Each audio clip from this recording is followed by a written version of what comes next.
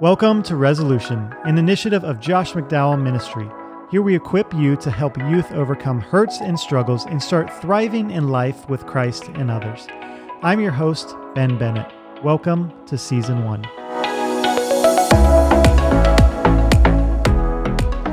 Thanks for checking out the first episode of the Resolution podcast. We are amped up about this initiative that we're doing, which is all about helping youth overcome hurts and struggles and start thriving in life with Christ and others. And a little background on this podcast, this initiative. Josh and I have been meeting with theologians, with brain scientists, with therapists for a couple years now. And we've been developing something we're calling the Wholeness Apologetic. And this is a biblical model that helps people heal from brokenness and begin to live the life that they were created to live. We'll be talking more about that throughout these podcast episodes, and we'll be releasing associated resources with this podcast. And we're launching this resolution movement because you see it all around. Young people today are hurting. They're struggling. And I think few understand why or what to do about all of these issues. But it's high time that we re-examine what God actually says about how we heal, about how we start to thrive by understanding what he says about that in his word. And we'll be providing solutions throughout this podcast. It's high time we re-examine the solutions that we've been offering people. And these solutions we'll be talking about are biblical. They're rooted in healthy relationships with Jesus and others. They're root cause in nature, and we'll be addressing these underlying factors, the deeper issues that are driving many of these struggles that youth are caught in today. So thanks for joining us today. And today I'm joined with the one and only Josh McDowell. Josh, thanks for being with us on the show. This is like dying and going to heaven, Ben. You made it. You finally made it. Finally made it. I don't have to worry anymore. Man, it's such a joy to get to do this with you. Thanks again for being with us. Well, you pay good, so why not? Well, before we dive into everything today, Josh, we've got to hear from you on something. For decades, you've been helping youth pastors, and parents deal with common issues throughout the decades that are coming up with each generation that youth are facing.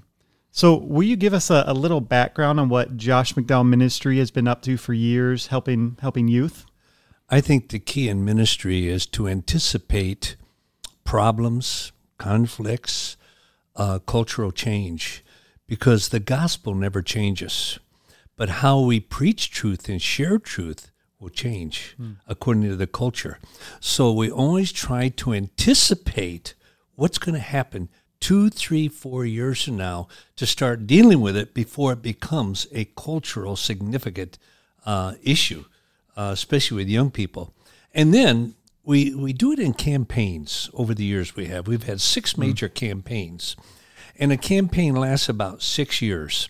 And in a campaign, even though it's geared towards young people, we first have a parent track. Because if you're going to impact young people, you've got to impact parents, because they're the number one closeness to a child. And so you don't go around parents, you go through parents. Second, we also have a middle school track, because it's best to deal with middle school before the problems become a reality. And then we have a teen track with that. And usually lasts about 6 years. And kind of the life of our ministry young people, will start with a curve. And most people wait until the campaign's over. Now what are we going to do? No. As we're up about right here, come the top, we're already starting to launch the next campaign. Wow. So then when that campaign ends, you don't lose one single day. You're already in another area of impact. And so it kind of goes like this over the years. And I believe when you have a campaign, you have plenty of time to deal with the deeper issues in a person's life. So that's how we operate. That's how I operate. Right. And you did that or have been doing that for decades, God's used you to reach Boy, do millions. I feel old with that. Decades. At least you didn't say centuries. Definitely not centuries. But God has used you to reach millions of people all around the world throughout the decades. Well, we've been doing it 58 years. Wow. You're not even that old. No, definitely not. No. 31 this week. But today, what we're going to be talking about specifically with that background, today we're going to be talking about the 5 challenges that young people today are experiencing. Things like anxiety, loneliness, porn use. Josh and I have spent the past few years gathering research, speaking, working with young people all over the world, really. And we'll explore those challenges today and then talk about what we can do about it. So let's just get right into it. The first challenge we want to explore today that youth are facing is mental health issues. Issues like anxiety, depression, and suicide.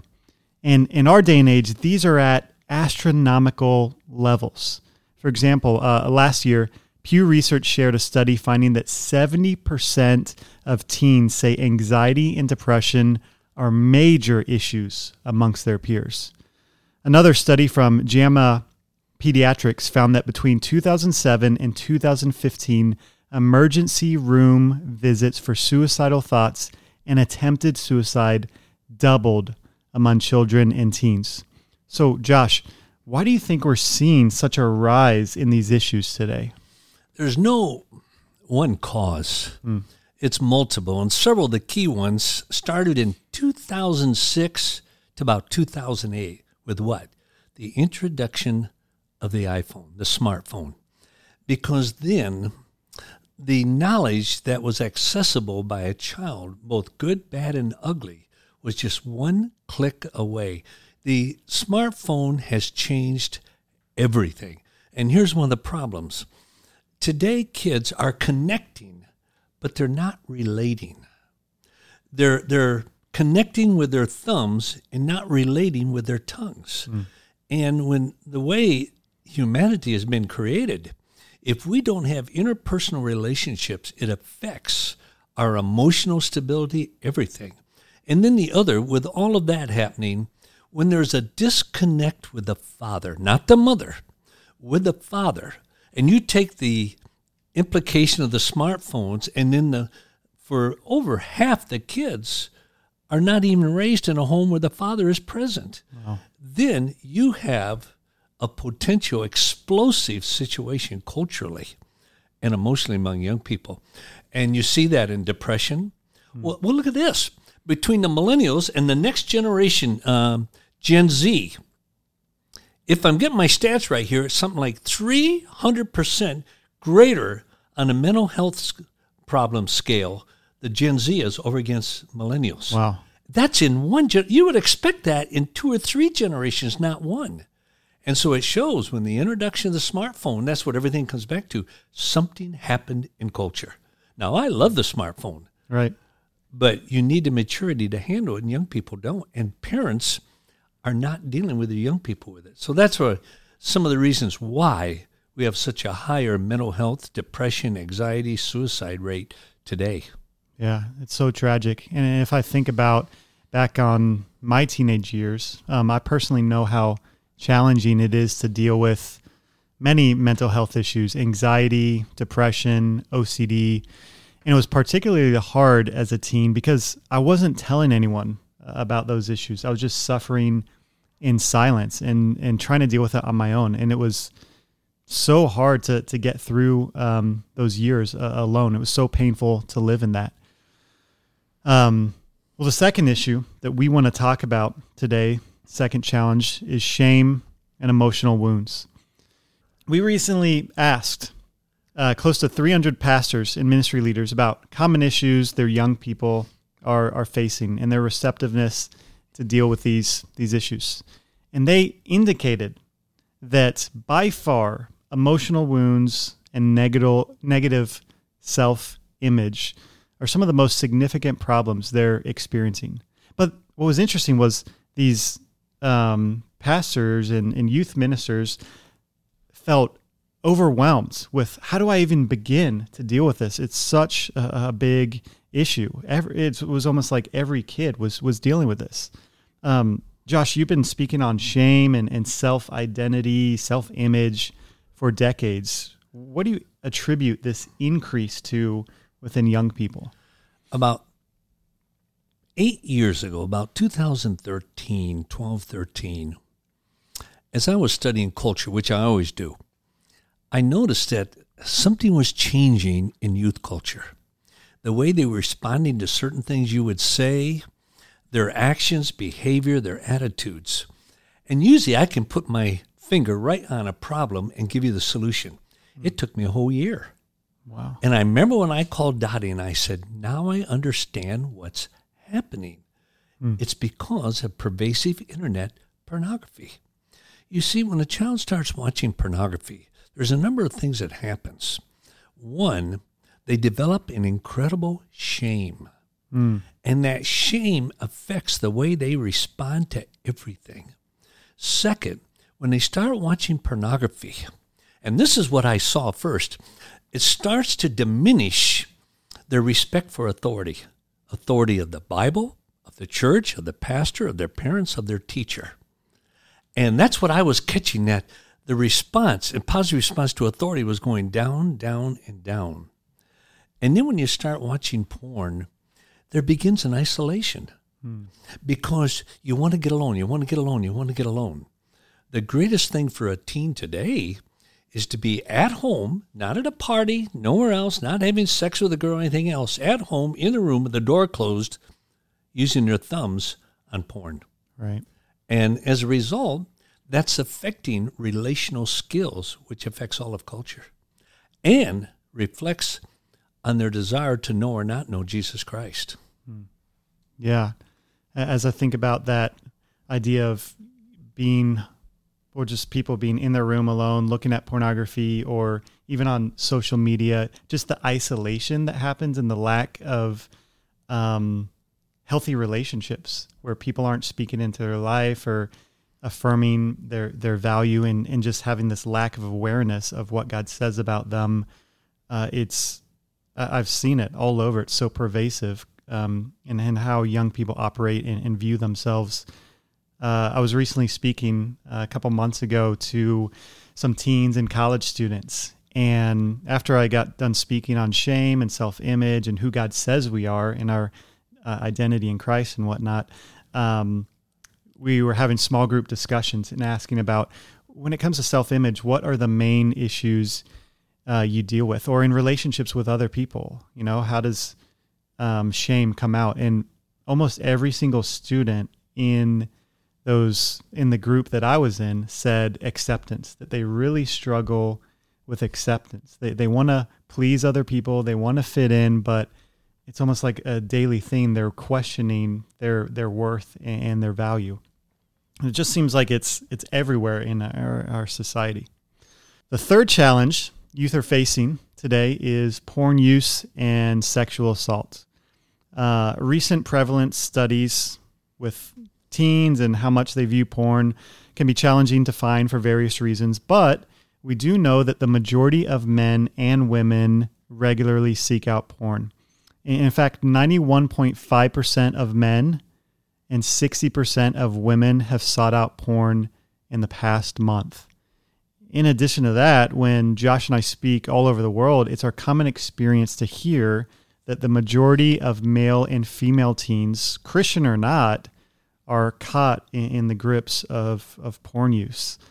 Wouldn't you say that's true, Josh? Oh, heavens.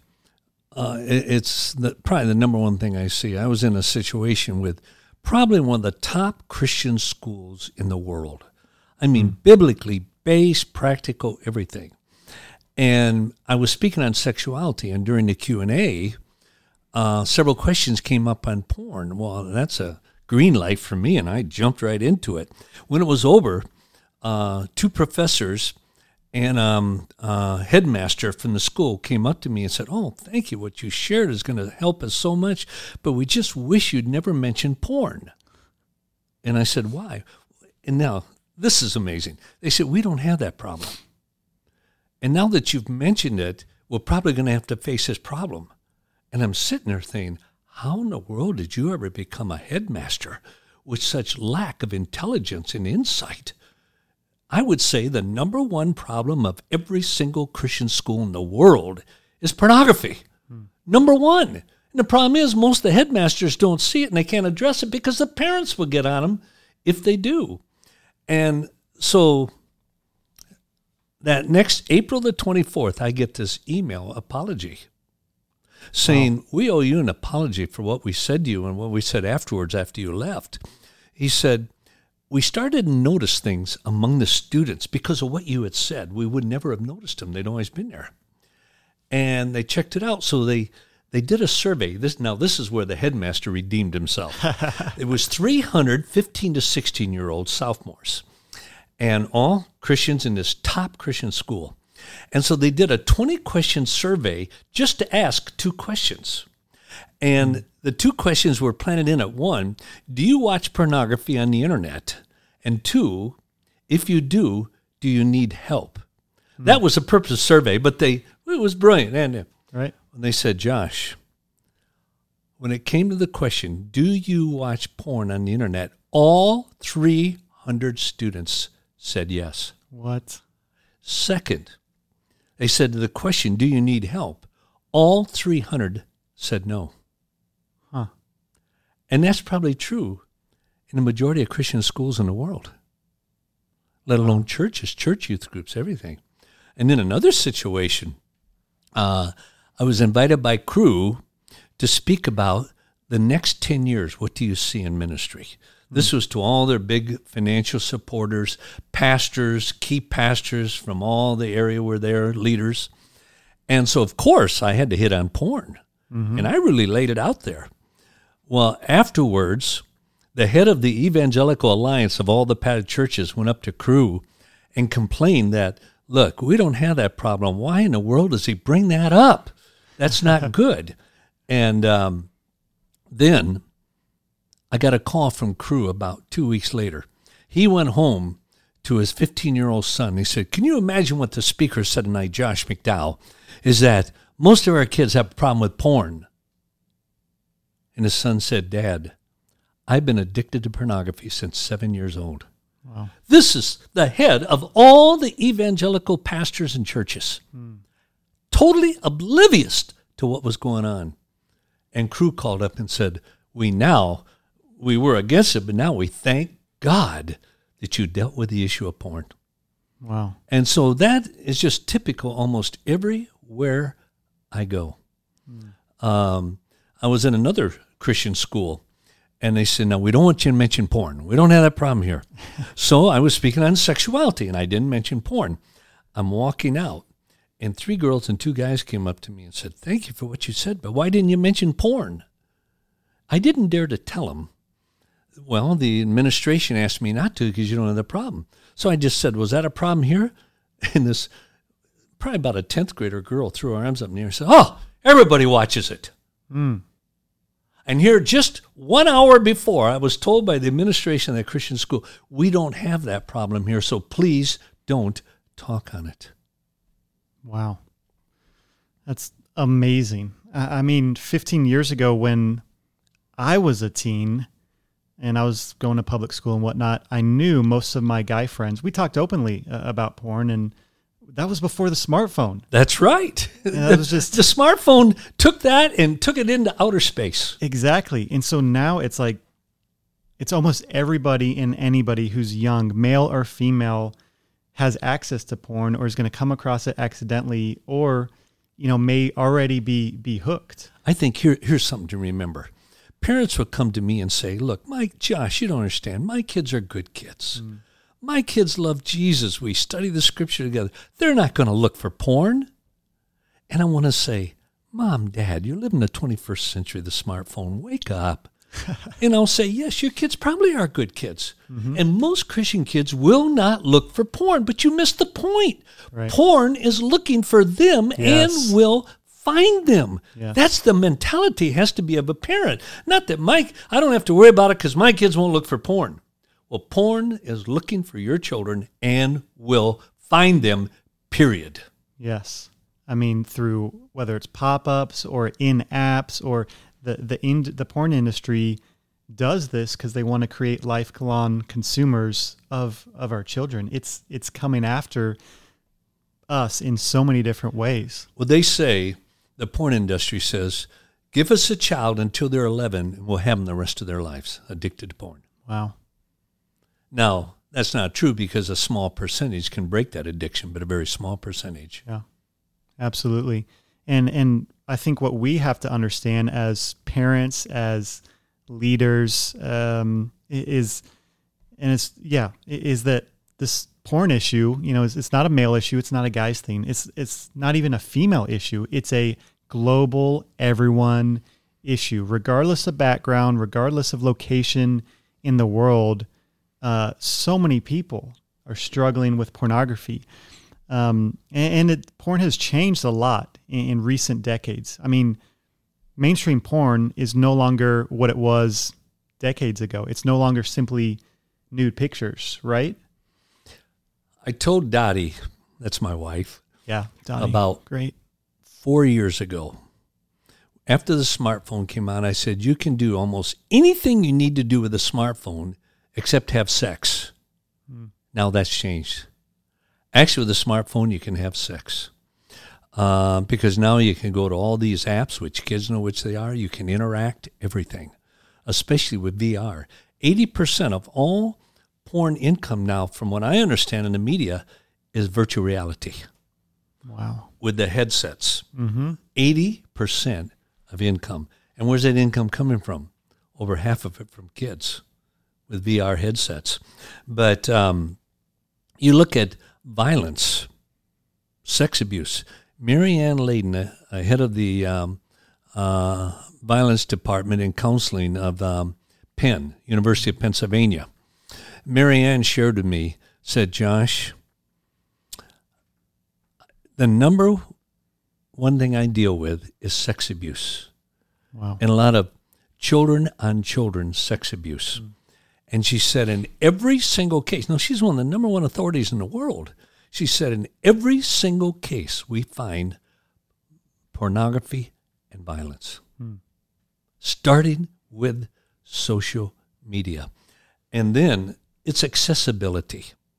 It's just one, this is what parents have to realize because it's a new world. It's just one click away. Right. Some of the greatest violence you can imagine, and it's violence usually against women. Mm-hmm. And children are acting out.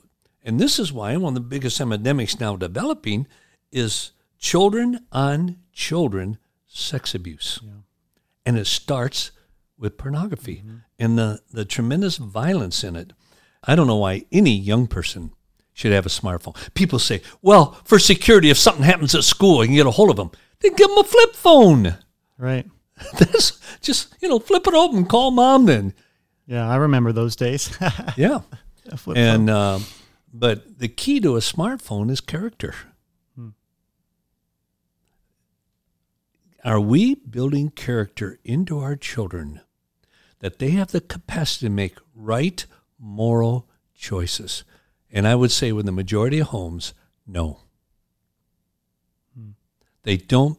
The reason most even Christian parents give in to a smartphone, they don't want a fight. They just rather give in than have a fight. And I'm sitting there saying, oh my gosh, who's the parent? The adult or the child? Yeah. And it's so dangerous having those smartphones without, I like to call it internal filters, like building into our kids' internal filters so that they know what to look away from, what not to seek out. Not internal filters in the smartphone, internal filters within in their own conscience and mind. Yes. To know the damage of what pornography is going to do. And I think for us to be aware as leaders, as parents, that where I've had this thought where the church is silent, the enemy speaks. And when we're not talking about healthy sexuality, sex, what God says about it, and a kid hears the word sex or just gets on Google or accidentally comes across that, what they're coming across is not just nude pictures, but they're coming across mainstream porn, which is violent, it's abusive, it's full of themes of sexism, racism, pedophilia. One click away. Mm-hmm. Here's one of the problems, that if you do not raise a child feeling comfortable with their sexuality, understanding what sex is, why God gave sex, that God created sex, it's something beautiful, your body is beautiful. I believe if you don't create that within a child by 5-6 years old, you will probably lose your child. Why? Because the latest statistics show globally the average age a child becoming involved in pornography is 8 years old. And if you do not build within them some spiritual antibodies before that time, you will lose your child. Why? With most children, when they start seeing pornography, and they're going to see it, it's looking for them. Most, even Christian kids, cannot tell the difference between a counterfeit and the original or the real thing. We need to plant the real thing within our children's minds. So when they see pornography, they understand this is not the way God created. It's a counterfeit. And so mom and dad, I wrote a book on this called, what's it called? Straight Talk with Your Children About Sex, meaning the day of the internet and pornography, which has changed everything those two things have. And I get the question all the time, well, Josh, what age should I start talking about sex? And everybody thinks I'm joking. I'm dead serious. And I say, at birth. What? And they'll say, that's ridiculous. I said, no, it's not. Look, it takes 3 to 4 years to build into your child a healthy spiritual antibody to a challenge. And if it starts at about 7 to 8 years old, then you better start at birth. You say, well, how do you do that? Well, very simple. Whenever I would give one of my daughters and my son a bath or change their diaper, whatever, now they wouldn't understand the words, but they'd understand the attitude. I said, oh, isn't God wonderful? He created you so beautiful. That's sex education. Then later, isn't God wonderful? He creates little girls with vaginas. Oh, God is so good. And a little later, isn't God wonderful? He creates little girls with vaginas and little boys with penises. Isn't God wonderful? Little by little by little, you build upon it. And I say to men, listen to your wife. Usually the woman knows how much at a certain time. But most people say, parents say, well, I don't want to give too much too early. I said, that's probably never been a problem. You know what the problem is in almost every Christian home? Too little, too late. Mom, Dad, you've got to start early, building in that concept of the original, because you got to have in your mind. Now, in pastors' homes, it's probably 4 to 6 years old that kids are exposed to porn. Where in the world, it's 8 years old. Now, don't ask me to explain why, but that's what the stats show. And so you've got to build in that antibody before they see porn, which they're going to see. They will see it. Yeah, I love that thought. So good. Well, we got 2 more challenges to go over. We've already gone through 3? 3. We have been cruising, crushing it. But the 4th challenge is also totally an epidemic around the world, and that challenge is loneliness. The health insurer Cigna recently found that young people today are more lonely and feel more left out than millennials, baby boomers, and the greatest generation. What's crazy is young people today are more connected through the internet and social media, yet lonelier than ever. Compared with teens of previous decades, teens today are less likely to go to the movies, to go to parties, to go on dates, to hang out with friends. Instead, often they're alone on a Friday night on their smartphone. So Josh, haven't you witnessed this all around the world? Globally, in almost every country, the number one epidemic is loneliness. And what has blown my mind, I cannot believe how it affects us neurologically, everything, our brains, loneliness. And a lot of it is from what I shared before, starting about 2006, 2008 with the introduction of the smartphone. They'd rather be alone at home in their room with the door closed than on a date or at a party or having sex with a girl. Who ever dreamed The teens wanting to go to parties would diminish. They're even wanting a driver's license. I cannot believe how many moms said, I can't believe my child is not talking about getting a driver's license. When we were all kids, it's all you could dream of was getting that driver. Now, they don't want to leave home. They want to be in their room with the door closed with their thumbs on the smartphone, not with their tongues in relationship. And you nailed it when you said that the majority of them are connecting. See, they're connecting, but not relating. Connecting does not satisfy that emotional content of the DNA in our lives. Only relationships do. And this is a tremendous effect upon it. And so one of the best things parents can do is constantly interact with your children. And the best thing is this. Listen to your children, now carefully, without judgment. Don't interrupt them. You want to say, you're going to be prone, like I am, to say, well, that's not true. No, just listen to your children. And then usually that'll give you an opportunity to respond. And then with a non-threatening attitude, maybe question some of the things that they've shared, but then listen to their answers. You listen to your children. It's one of the best ways to deal with loneliness in their lives. Second, to be involved in their lives, to do things with them, go places with them. What do they like to do? Do it with them. Eat with them and all. It's amazing. The research shows families that eat together stay together. Whoever thought of that? Yeah. I mean, I never knew food went that far. But when a family eats together, they're together, not in separate rooms in the house, everything else. And so we've got to learn with our children to relate. Wow, that's so good.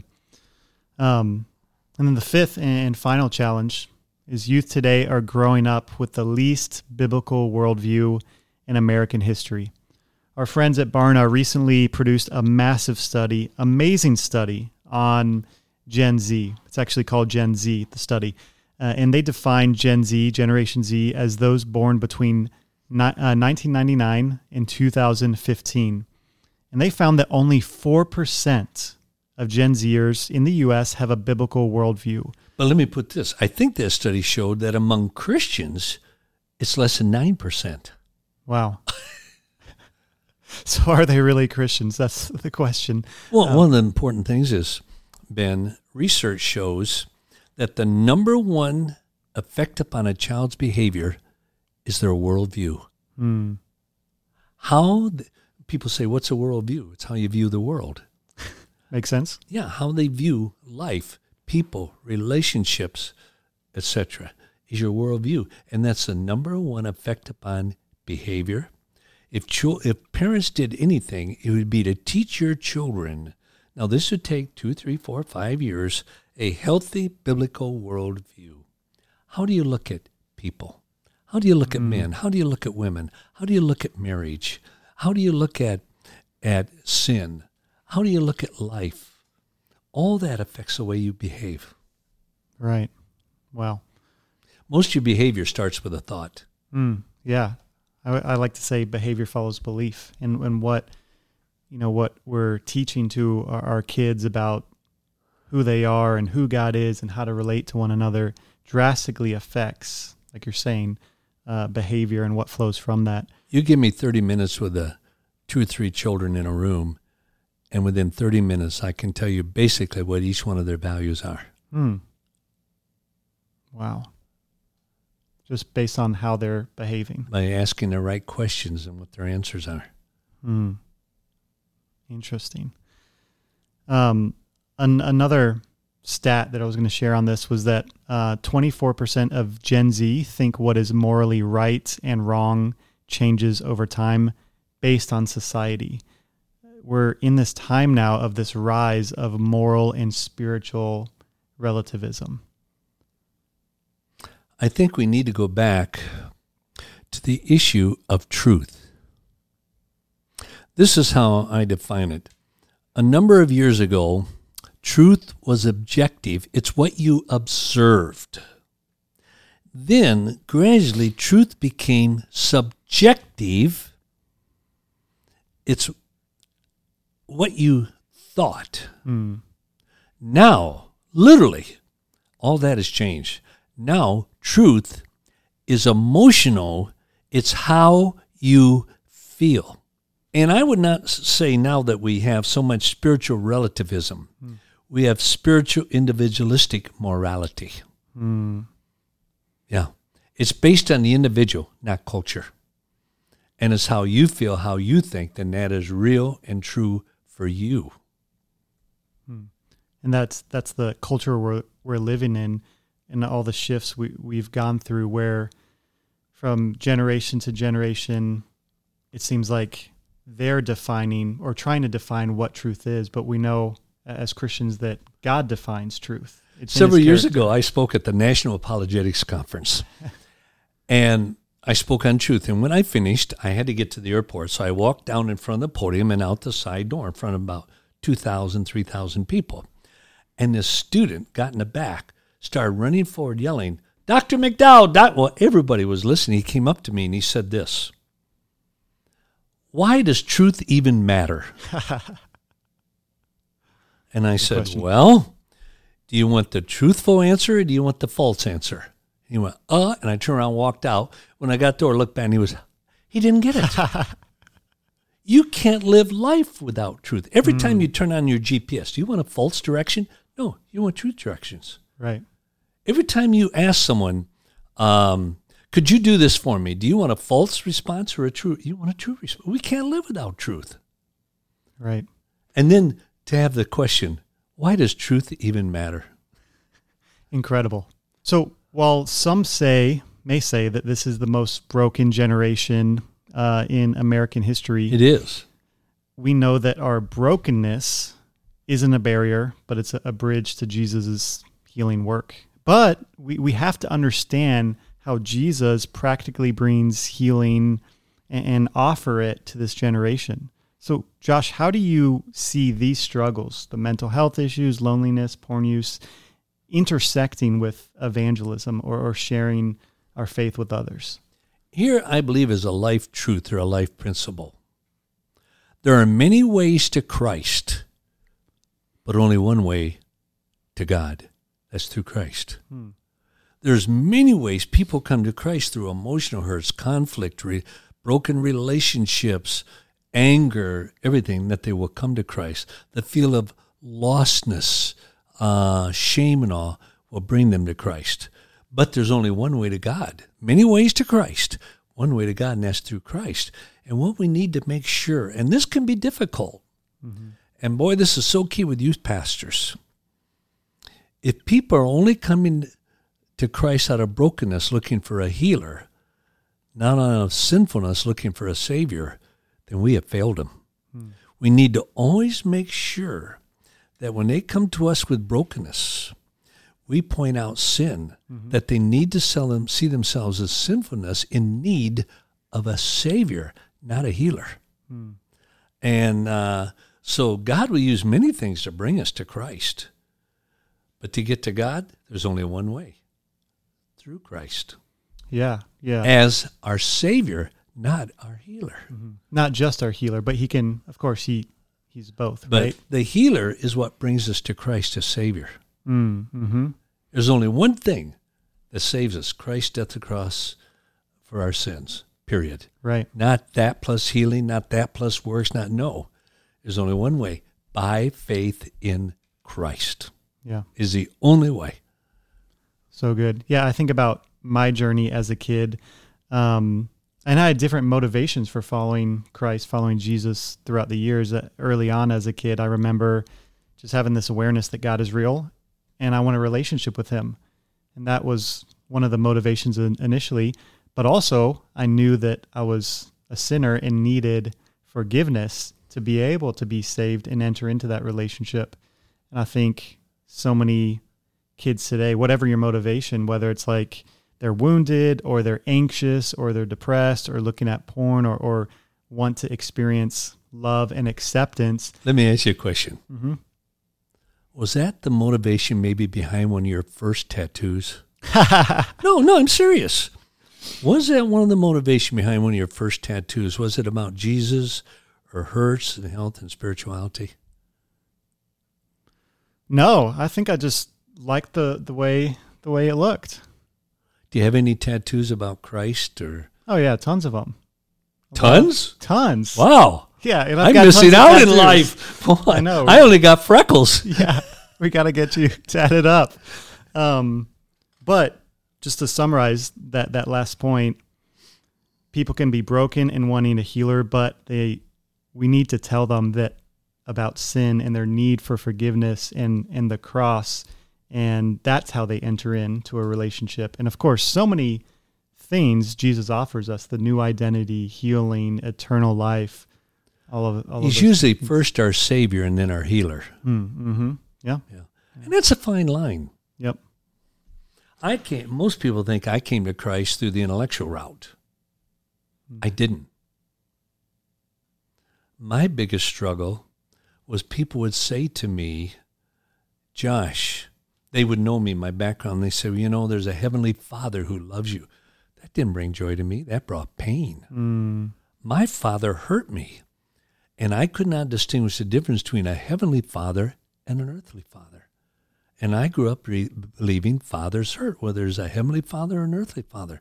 So my greatest problem was not intellectual. It was emotional. Wow. It was relational. But then once I became convinced a heavenly Father is different than earthly father, then and God knew I had to be convinced intellectually that it's true, the Bible and Jesus. Yeah, so good.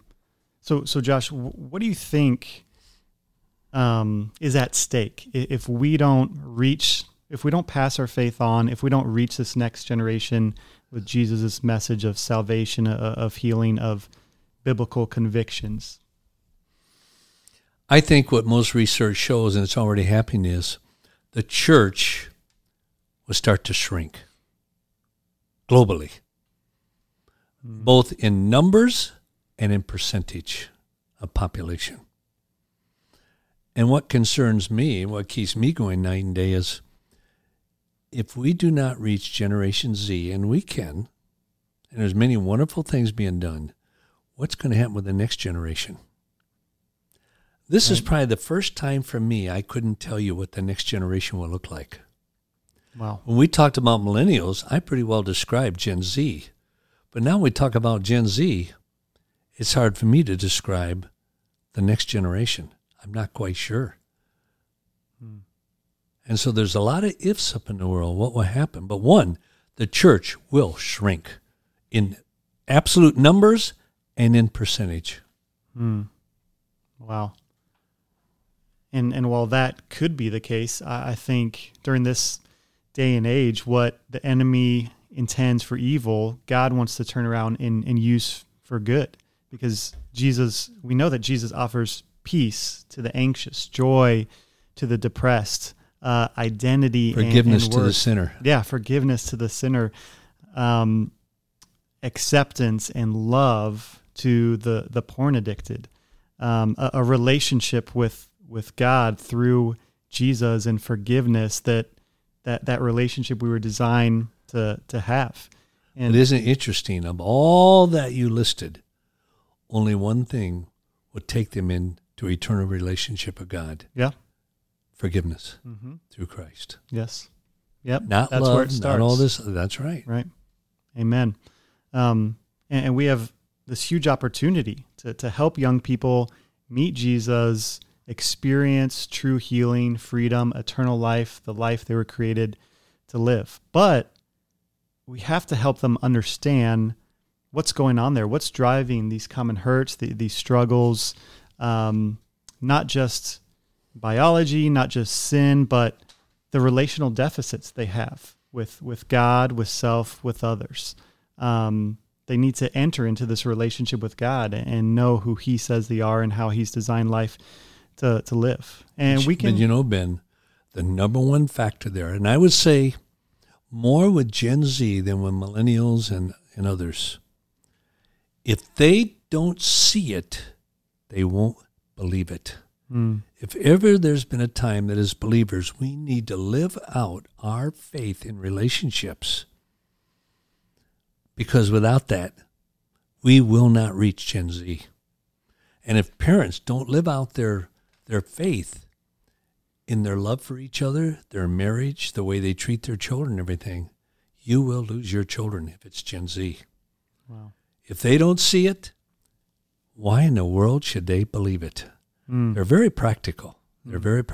We need to live it out. So good. And that means when we make mistakes, which we all do, how do we handle our mistakes? The key to the Christian life is not how we handle things that are going well. It's how do we handle things when we make mistakes, when there's sin enters our life. How do we deal with it? My wife, she used to show up at school more than any other parent ever dreamed of showing up. Because if Dottie was really short with the kids or something and did something wasn't good for they left for school, she would always get some candy. I would call her the chocolate kiss mother. She'd get these little silver wrapped chocolate chips. She'd go to school, knock on the door, call Katie or Kelly or Sean out, and apologize to them and give them 2 or 3 chocolate chips. They saw in their mother the Christian life. Well, we can help this next generation learn who God actually says they are and how to have healthy relationships, and as we model it to them. And we can help them also understand that behind these unwanted behaviors, behind these struggles, are these unmet longings, these unmet desires that Jesus wants to satisfy in better and healthier ways. We've got a huge opportunity as leaders, as parents, as Christians, to help reach young people for Jesus and help them experience hope, healing, freedom, salvation, forgiveness, and overcoming these challenges. And what's cool about this generation is they're so passionate. They want to change the world. They're quick to unify around social causes. They're open to spirituality. I think they're ready for Jesus' message. They're ready for this. If you're tuning in today, we want to invite you to be part of this movement, the Resolution movement, to get equipped through these podcasts. Follow us on social media. Check out the social media channels of more resources that we'll be making available, associated resources with everything that we'll be coming out with. But it's time for a resolution. It's time to do this, to reach this next generation. Thanks for listening to the Resolution Podcast. If you enjoyed this episode, it would mean so much to us if you rate it, share it, and subscribe. To be part of the global Resolution movement, connect with us on social media and YouTube, @Resolution Movement. That's @Resolution Movement. And check out resolutionmovement.org for more information and resources. See you soon.